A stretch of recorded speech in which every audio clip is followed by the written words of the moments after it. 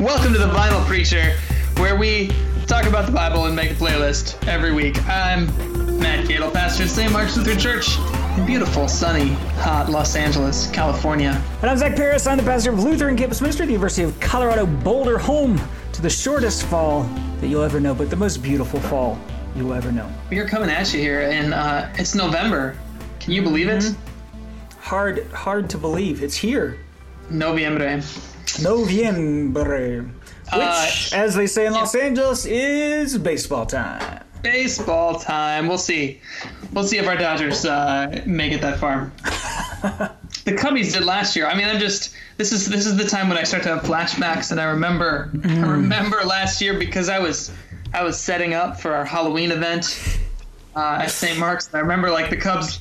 Oh no! First I went to The Oasis, which is our professional leaders conference in the desert, and it was like all the Cub fans. All three of us were wearing our Cub hats, and we were all excited. And then the Cubs lost, and we're like, "It's okay, it's just the first game." And then they lost again. And, it's all right. They'll be fine. And then they lost again, and we're like, "All right." We kind of made our peace with it. We had to make our peace with them losing, right? And then it was like one game at a time. And then we did. We were playing in November, and I remember Game 7 thinking, worst case scenario, we're playing baseball in November. Like, I feel really good about that. And that was incredible. So good luck, Dodgers. As I told my congregation, who are almost all Dodger fans, enjoy it. Enjoy it. The World Series is really fun. To be playing baseball this year and this late in the year it's pretty fun, regardless of what happens. So good luck, Dodgers. Are you not at the Oasis? I thought I saw Theo pictures from the Oasis. Yeah. No, it's kind of weird. It's it's an event that started in the Pacifica Synod, and the last couple of years, I guess we've been trying to do it together, but it's still like pretty Pacifica centric, so that's why I'm not used to going to it. And last year, there's a couple of really fun people there, like our mutual friend Darren Johnson, who somehow gets a shout out on the pod like multiple times. So Darren's out there, Manuel's down there. There's a couple good folks that I know that I'd love to see. But then people go golfing, and I'm not into golfing. I don't really want to do that. Yeah. So if I knew like enough people were going to the desert that I knew, and had something I wanted to do out there, I don't know. It's a tough call. Maybe eventually I'll start going. Yeah. But which conferences do you go to? I mean, you can't go to all of them. I mean, I have to, but yeah, no, if I had a choice, I'd never leave my home. You sound like you on E2. Especially if I lived with you on E2. He was like, when we did first call stuff, and I was like, yeah, but you get to travel. And he's like, I hate traveling. When does second call theological education happen, Matt? Because I'm ready for that. I don't know. We should start it. We should be forced to hang out with each other. Bring in some keynotes for us to be really mean to together, and we'll really bond. It'll be great. So that's what's happening here in late October, November. Some people are at the Oasis. Some people are not. Some people are staying in Los Angeles, being burned up by the 100-degree weather. What's happening in Colorado? A lot of golfing. A lot of golfing? No, yeah. I don't play golf. Let's see. Things are starting to wind down as we do our kind of like planning and staff meetings and stuff. We're starting to look at the spring semester already, which is insane. We just started, Matt. Yeah, so I say from time to time that I have a reverse semester, that all of my really big, important, heavy stuff happens at the beginning, and then things get easier. And this week is one of those weeks that I'm telling myself that myth, so hopefully it will be true. I catching up on some things here, so like a big success from earlier today is I figured out how to get the redirect working on our website domain hosting kind of thing, because I messed it up at some point this summer and just hadn't got around to fixing it yet. So now you can find us on the internet, so that's good. Sweet. That's a good thing. And students are not being fussy about that anymore, because there was one student who was like, our website's not working. Like, I don't care, I have things to do. Fix it. Yeah, that was definitely the class. Do you remember that class in seminary about websites and how to fix them? Yeah. No, that was taught by Christine Winderoth, I believe. We had the overhead projector. Do you remember our first year of seminary, Matt, registering for classes? with carbon paper. Carbon paper. True story. In 2006, we registered our classes with carbon paper. We have a multi-generational council, and we had a banking issue this week, and somebody said, oh, we could get those kind of checks with the carbon paper. And my 19-year-old council member was like, what's carbon paper? That is fantastic. It's craziness. So, actually an appropriate conversation for November when when the texts, it's almost time, but our texts begin to, it's funny, we're moving into the end of the year, so in some ways we're thinking about endings, but like you said, looking ahead to the spring semester, and these texts too, looking ahead to something new. It's a really, it's kind of a cool transitional time that we are in this time of year, so it's time for the commemoration. For the Lesser Festival. The Lesser Festival. It is a lesser festival. I didn't really recognize that until I was doing prep for the podcast this week. It's so ridiculous. It's so interesting, like What are we talking about, Matt? Let's talk about it without talking about it. Yeah, so we're talking about the texts for All Saints Day, which we will observe on Sunday, which is not the recommended thing to do according to our rubrics, which say you should have a special service on November 1st that 2 people will come to. But the whole company of saints will be there with you too. Okay. I mean, it's really interesting, like the degree, like so what makes it a lesser festival? Is it because the authors of Sundays and Seasons said so, or because like our actual church observances rise and fall like in ways that don't necessarily fit what comes from, I don't know, who makes those policies? It's like Gil Ramshaw says so we're gonna do that. Correct. I don't feel like it's very clear. I don't feel like that's very clear in the Lutheran Church. I feel like probably in the Catholic Church, like it's more clear, or maybe even in the Episcopalian Church, like it's more clear. Like, yeah, this is how we do things. It's got good order. But I feel like it's pretty fuzzy in the Lutheran Church because part of the the ethos that we push is very like, hey, we got the freedom to do what we want. Yeah. And then we have this other ethos that's like, yeah, but we're recovering these traditions, and so this is what you're supposed to do. And there's a real, I think there's a tension between those two things. Is this a place where we want or need a magisterium to tell us things so that at least it's clear?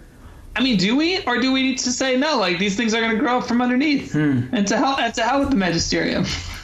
Which is really reckless of me. But it's a very like... As long as I'm in charge of the magisterium, I'm okay with it. Right? Yeah. I mean, here we are grappling with the effects of the Reformation, right? The week after Reformation Sunday, where even Martin Luther himself kicked off this thing and then was like, whoa, I didn't mean to take it that far. That is still my favorite line. Maybe we've talked about it on the podcast here, of the Crash Course video on the Reformation, where John Green said that Luther was really surprised when he said that everybody could interpret the scriptures and expected them to all understand, like find the same truth that he found. Right? Was very upset that other people found different truths than he did. Yeah. So Matt, do you want to know? I've got information today. Okay. Where, from the bottom up, this festival, this lesser of the festivals, of course, All Saints, where it came from. Did it come from Ireland? I did come from Ireland, but here's a little timeline. Like all good things. Like all good things, except for my DNA. In the 2nd century, the commemoration of martyrs was kept on the anniversary of their death date, right? So we would commemorate Luther in February. But by the 4th century, commemoration of All Saints was kept on a single date. And in the 8th century, approximately 835, our good friend, a friend of the podcast, mutual friend, Louis the Pious, king of the Franks, switched that date from a date in May 13th, which ironically is my anniversary and my wife's. My wife, singular, we share an anniversary date. Switched to November 1st at the behest of Pope Gregory IV. Instead, November 1st. Matt, do you have the information? Where's the Irish connection come into here? I don't know. I just remember reading it somewhere. Well, it's true, Matt, because it was a way of culturally appropriating the Celtic festival of Samhain. Yes. Which is like a harvest festival, an Irish harvest festival. Does it involve a bonfire? Yes. Yes. Maybe. Absolutely. seems like a good thing. Yeah, there you go. Is that where fun fact, the U2's original title for Sunday Bloody Sunday was Sam Hine, Bloody Sam Hine. Oh, really? No. But perhaps a hymn of the day for your All Saints Sunday. Oh, Matt, I even prepared. I have a short reading for All Saints Day. Oh, okay. From Bernard Bangley, a Quaker reverend person, minister. Since there are many more Christian saints than the 365 days of the year, this day is set aside to honor all of them. Many saints have never had their names mentioned beyond a very small circle of friends. And not all saints are alike. Spiritual gifts are as varied as the many interests and abilities that exist in the broad spectrum of people. Some saints have mystical experiences, others do not. Some stay busily at work in the world. Other saints have neither the energy nor the social skills for that. I think he's talking about me. Many saints have no idea that they are saints. One saint will rediscover the value of tradition, while another will open new doors of innovation. Each life has a purpose and fits into God's grand scheme, the way plants, an oak or a trillium, grow in a forest. An All Saints reading from Bernard Bangley, Quaker dude. Feel free to use it, dear listener. For your All Saints Day celebration, what do you guys do for All Saints Day? We do the book, right? What's the book called? Where you write people's names in it. We write their names in the book of people who've died who they'd like to commemorate. We do death is actually a pretty significant part of the college experience. I think stereotypically it is often, for many people, the first time that people they know and have kind of like real relationships with start to die. For instance, just 2 weeks ago, one of our students had a grandparent die. A lot of that happens, and a lot of it happens for the first time while you're in college. So, not as much direct experience as like a parish pastor might have with death, but a significant part of the college experience nonetheless. Yeah, for sure. So it's interesting that as I was thinking about All Saints Day and these texts, and maybe I'll get there in a moment. I mean, at our congregation, we put up. I basically pull out the. So we'll put out photos on a table. I make a little table, and we'll put photos up, but they tend to be from the like funeral services. So one of the things in my context is that folks make like these full color booklets for funeral services that feature lots of photos and different things. And so I'll usually put those out in a little frame. And then we have candles. We light candles. And one year, the first year I did candles, it was super messy. And so the next year I put butcher paper like over the table. And then I put some markers out so people could write on it. And that totally worked well because people could come up and write down names in like all these different colors on the butcher paper, and then light candles. And of course I pull in a little Day of the Dead colors. So I put some orange marigolds and things like that over the table too. So kind of fun, but both, I mean, it's interesting. People are definitely, I think there's a tension between two things on All Saints Day, at least two things. One of them is that those people that we know personally, right? Whether you're a college student, losing somebody close to you for the first time, or just thinking about anybody that you've lost this year, any year, but you've got that sense, those memories, you've got that sense of grief and loss, you've got that remembrance that happens in a very personal level, right? There's a space for that on All Saints Day for sure. And then at the same time, what we see in these readings is also this picture of God's future, right? And who's a saint in God's eyes, and what does the kingdom of God look like? Because it usually looks a little more upside down than we think. And so all of these kinds of big ideas are also woven throughout the texts. And I think figuring out ways to connect those two things, right? Our very personal experience of death and loss and sainthood, and then this kind of cosmic or upending, discomforting sense of who's a saint. And how do you connect those two things? How do you weave them together? I think it's one of the big questions of All Saints Day, right? So to help us figure that out, we'we've got some texts. T4T available to us. The first reading, actually, not from the Old Testament. It's one of those days where it comes from the New Testament. What are we going to do, Matt? Just like the season of Easter in year, I'm going to say C, maybe, where the readings come from Revelation. Again, here for All Saints Day, our first reading comes to us from Revelation chapter 7, verses 9 to 17. Features one of my favorite lines, where John says, "After this I looked, and there was a great multitude that no one could count, from every nation, from all tribes and peoples and languages."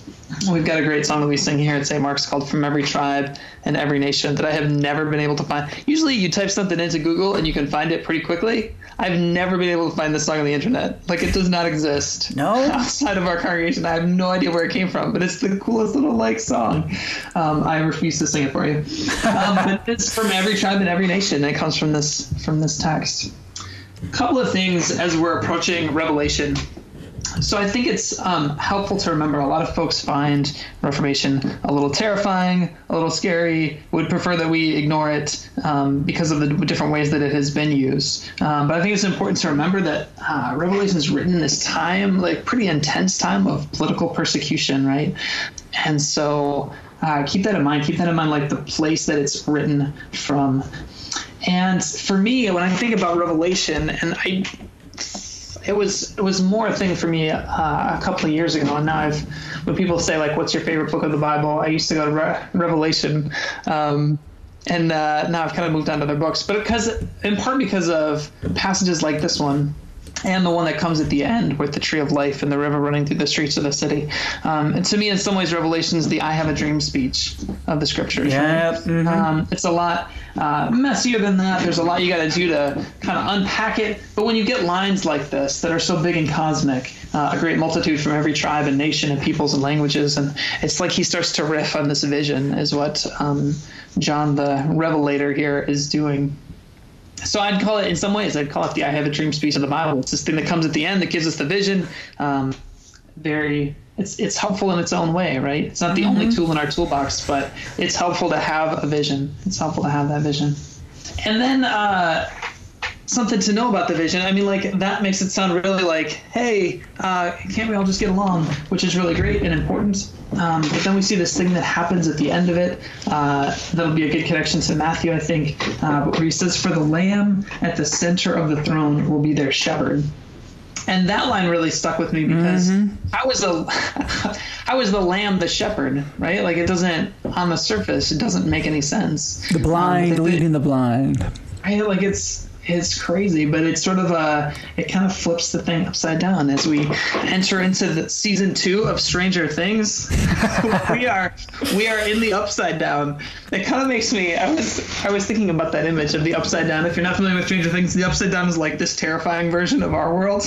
But I think that God's upside down is the opposite of that, right? It's it's the healed version of our world. And so to think about what does God's upside down look like? Maybe a helpful thing when you're thinking about the kingdom of God. And then finally, then I'm gonna stop talking. This is what I got.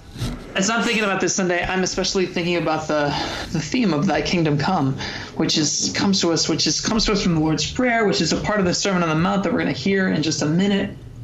And since I studied the small catechism this fall, just like Bishop Eaton told me to. You're such a team player. I know, right? When Luther says, what does this mean to that petition, "Thy kingdom come"? So it says, "Thy kingdom come," and Luther says, what does this mean? And Luther's response is really interesting. He says, in fact, God's kingdom comes on its own, without our prayer. But we ask in this prayer that it may also come to us, that it may also come to us too. And so that's what I'm thinking about as I think about this kind of big picture vision that is beautiful in so many ways, comforting in so many ways, challenging in so many ways. How does it come to us? How does it come to you and me in our time and place? So, Revelation. Good stuff. Revelation. I like it, Matt.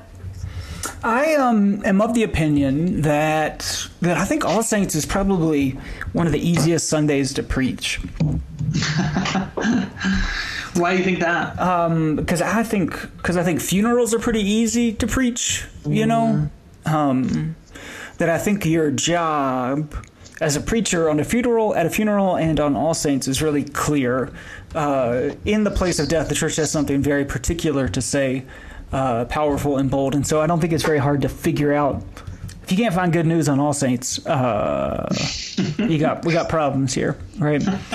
So on one hand, I want to say that also that it's another one of those lesser festivals. Lesser probably because you have to preach it every year with basically the same text. Sometimes Luke, Matthew. What does it do in the Mark year? Do you know that? Mark doesn't. I know with the Luke year it's Luke's Beatitudes. So we got Matthew here for Matthew's Beatitudes. We're going to find out, though. We're going to find out. What if it goes to John? What do you think? All Saints year B? Should place some bets. Yep. Ooh. Do you know what it is? Did you find it? John 11? Yeah. Mm-hmm. No, that's Raising of Lazarus. What? Yep. That's crazy. So the other 2 years you get the Beatitudes, and then in Mark's year you get a phenomenal story. Right. Beatitudes are kind of hard to preach, aren't they? They are, because they're kind of like a laundry list. Yeah, it's a list. It's a listicle, and people like to read listicles, but they don't like to listen to listicles. Yeah. Is that true? You think? Yeah. I'm sure there are ways to do it, but it is challenging. I mean, I think the strategy you have to have here, if we're getting into the nuts and bolts, is you probably got to pick one and go. I don't think you can hit all of them, right?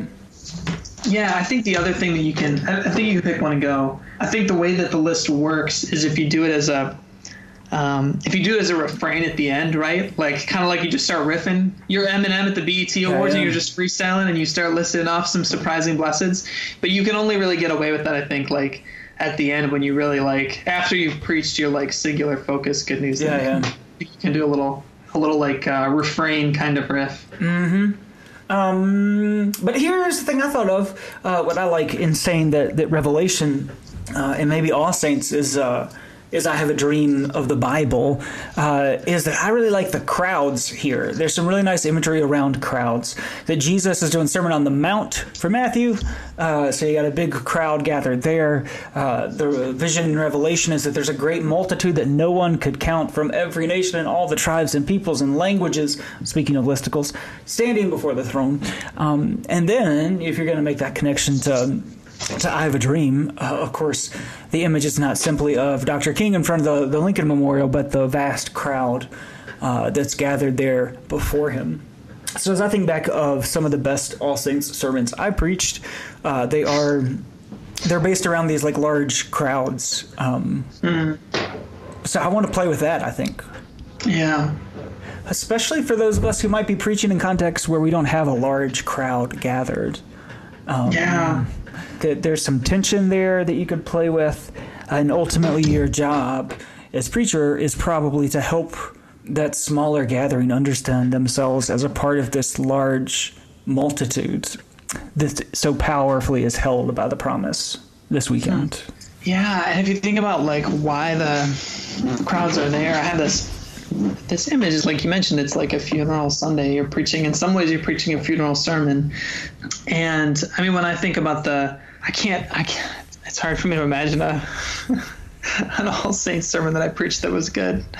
I don't know. None of them come to mind, but I can think of a couple of funeral sermons that went, that I thought connected, right? And I think one of the reasons that funeral sermons connect is that people bring such intense emotions to the table, right? It's like we all kind of know why we're here in a way that at other gatherings, even at other worship gatherings, I think we come with, I don't know, there's different, our hearts are way down in different kinds of ways. So if you make that kind of connection and think about where the crowds are at when Jesus is speaking to them in this way, right? We hear these things over and over so much that they can really the life can get sucked out of them. But if you can infuse that intensity back into them, even with a small crowd, will get it and see themselves part of the communion of saints. I preached a really good All Saints sermon back in Bakersfield. We had, like at St. Mark's, maybe it's a California Lutheran thing, except not at the university. We had Halloween was a big deal at our church and in our neighborhood. And so we did like a trunk or treat in the church parking lot. And the church was and continues to be a very older Midwestern, demographically consistent Lutheran congregation in a very poor Hispanic neighborhood. And so it was the craziest thing. The neighborhood loved Halloween, and so everybody came, and we had like a Saturday morning breakfast program for kids in the neighborhood, but we never saw like parents and stuff, and just the kids came.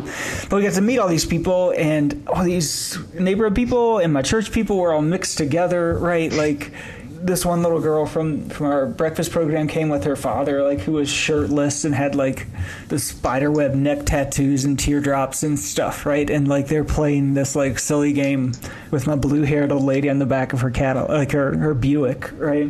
And I use that experience, right, to paint a picture, I think, of what the Beatitudes are trying to get at. That on that Sunday morning, when there was just 60 of us gathered together in a sanctuary that holds much more than that we're a part of this massive thing that God is doing. It was crazy, man. I remember driving home from church that night too, after that ended, and there were just like people everywhere, like like people just walking in the streets, like hordes of kids and stuff. Like trick-or-treating was such a big that it really lived into this image of like the crowds just like yeah. No, it's crazy. This is not nearly as cool as what happened to you in Bakersfield, but we do this haunted house at St. Mark's, and when you think about the crowds, what always amazes me is that we have this like giant inflatable monster like archway that we put over the front doors of the church, and then the narthex becomes the haunted house. And the first year that we did that, while I was here, like literally this line of people, like it must have been 50 people, like lined up outside the church to get in, and there's like this like demon monster, like basically a hellmouth moving into church, and there's like no way we would have that crowd on Sunday morning. And what does that mean? Like it's a similar like how the way that we think about the kingdom of God when we think about Sunday mornings, and the way that God surprises us with Halloween. Right. I mean, what if we think about the kingdom of God as being like Sunday morning, but what if it's really like Saturday night? Yeah, right. Man, one of the few, maybe we should spend more time as a church with Halloween. It's ritually significant kind of national holidays, right? Like, yeah, I mean, it's connected to All Saints. Like, there's that's where it comes from, right? Fun stuff, but just I think the public nature of it too, I think, is part of what you're getting at too, right? That people are like in the streets, and how many other opportunities, how many other like instances of that do we have in our culture? Like, it's really a public kind of festival, and the way that like Thanksgiving is happening inside, right? Usually, with exceptions, but usually, right? We think about it in that way. Even Christmas, we think about it as being like inside. Halloween is like an outside holiday.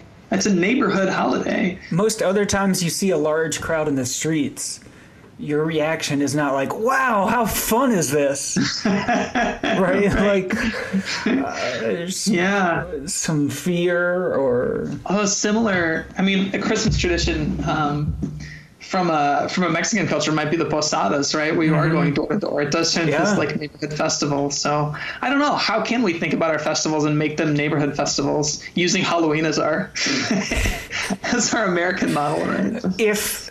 If we are to follow the lead of Louis the Pious, King of the Franks, we should probably just move All Saints to Halloween, right? And then we could co-opt Halloween and make it a part of our ritual. It is totally a thing, though, to be like, when I read my 1,000-page history of the Reformation this fall, the number of times that like this was a thing that the magisterium, right, would be concerned about from time to time, is like the festivals, right? Not just Halloween, but like different festivals, because people get all excited about a festival. Yeah. And then the church would be like, what do we do with this? Is there like, are we okay with this? Can we be okay with this? And sometimes the church would try to suppress it, but then sometimes people get pissed, and the church would have to like either be okay with people being pissed or back off, right? Pick its battles. And this was a thing that like the church does a lot. Like, what do we do with this thing? Yeah. And Halloween is still one of those things. Yeah, the church still does that. I don't know if that's your experience, but growing up in rural North Carolina, there are plenty of churches who have haunted houses that aren't haunted houses, right? But like houses that are supposed to like scare you with like going to hell. Yeah, just to be clear, the St. Mark's Haunted House is not that. It's just a really low budget haunted house. That's it. So yeah, Halloween and All Saints. Oh my goodness. But yeah, so that's my good news. I'm going to boil it down here. I know we're a little disjointed this week because Beatitudes, duh. I think the good news, right, is that whether you're in that, like, I'm into the crowds, that the promise of God, the promise of life in God, all of the joy, all that kind of stuff, it holds the crowds and the multitudes. And I think that within the crowds and the multitudes, there's a place for all of us, but especially for those who gather in smaller settings. And if you want to play with some of that contrast with Sunday morning versus Saturday night, I think there's a lot there, and that it'll preach. Yeah, that will preach. I didn't bring a reading to read, but I would recommend to any listener Flannery O'Connor's short story Revelation, which gets at this very idea. I feel like you have to read the whole thing for the ending to really hit you, but I recommend it. Flannery O'Connor, Revelation. Find it, listener. It's good. I like it. What are you listening to this week? Oh, Matt, again, this is a week where going back around the sun, I had to check to see what we put on the playlist last year. We're going to avoid it. No duplicates here. What do we do? I can't remember. The one that I'd really like to put on there is, of course, Chance the Rapper, Blessings. That I believe you put on there. Did I? Last year? You referenced the Jimmy Fallon version of it. Wow. Yeah. I recall that distinctly. But here's what I got. There's a lot of stuff out there. I was a little tempted by Tupac's God Bless the Dead, which might be fun to have. I'm going to go with a stereotypical one, Awake My Soul by Mumford & Sons off of their debut album. I like it, right? How fickle my heart and how woozy my eyes. I struggle to find any truth in your lies. In these bodies we live, in these bodies we will die. And where you invest your love, you invest your life. I don't know how that actually goes, but lovely. Bring some of that joy-y, upbeaty, Irishy kind of vibe to the day. I'm also going to go with a little bit sadder song, but a feel-good sad song. I'm going with another ritual holiday that we don't all observe like we should, Kashmir Pulaski Day by Sufjan Stevens. Just a beautiful song. Just a beautiful song about death. So I got that. I'm going to hold back. I'd like to add Soul to Squeeze by the Red Hot Chili Peppers, but I don't know.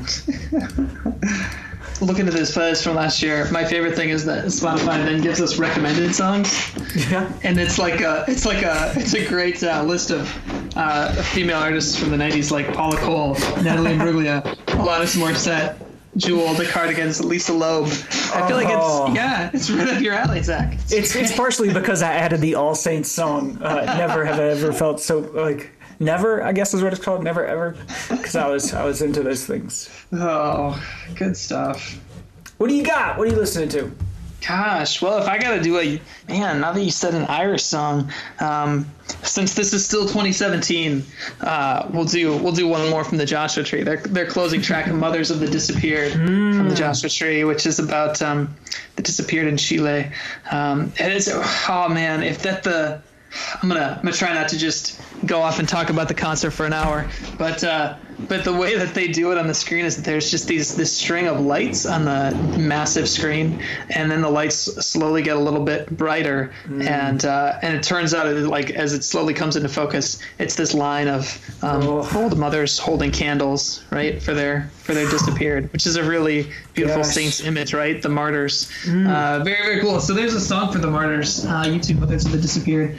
But I got two Kingdom songs too. One is from the Civil Wars. It's like their vibe. It's a song called "Kingdom Come," which is off of the Hunger Games soundtrack. What? Surprisingly good soundtrack for setting a particular kind of mood. It's definitely Katniss's district is sort of like It's a very West Virginia-ish kind of district, and so technically, Matt, it's actually Yes. the place where I grew up in North Carolina, because that's where it was Is that filmed. really where it is? It was filmed in What? Cleveland County, which is an adjacent county to where, because my dad worked on the movie. But anyway, Is that true? that's true for the first like the What? first two, but then they Republicans took over the state house and cut the tax breaks, and so they went to Georgia. So the Civil Wars, Kingdom Come, sets a nice mood. And then a different genre, Common, featuring Vince Staples, with a song off of his Nobody's Smiling album from 2014, which is a really Chicago-centric album. Song called Kingdom. Song Kingdom. Great little video. Maybe we'll put it on the Facebook page, and by we I mean you. But it's Absolutely. it's also got its own vibe about the kingdom, but out of a place of, I'll call it political persecution, but what that looks like in our day, right? What that looks like for us, it doesn't tend to look like Herod. It tends to look more like, yeah. So that's what I got. Couple songs. That's it. We got Chicago covered this week.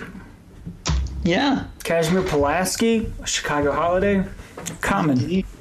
We never know where we're going to end up, but we ended up somewhere today. We ended up somewhere. Well, good. It's it's been fun, man. It's been vinyl. It's been real.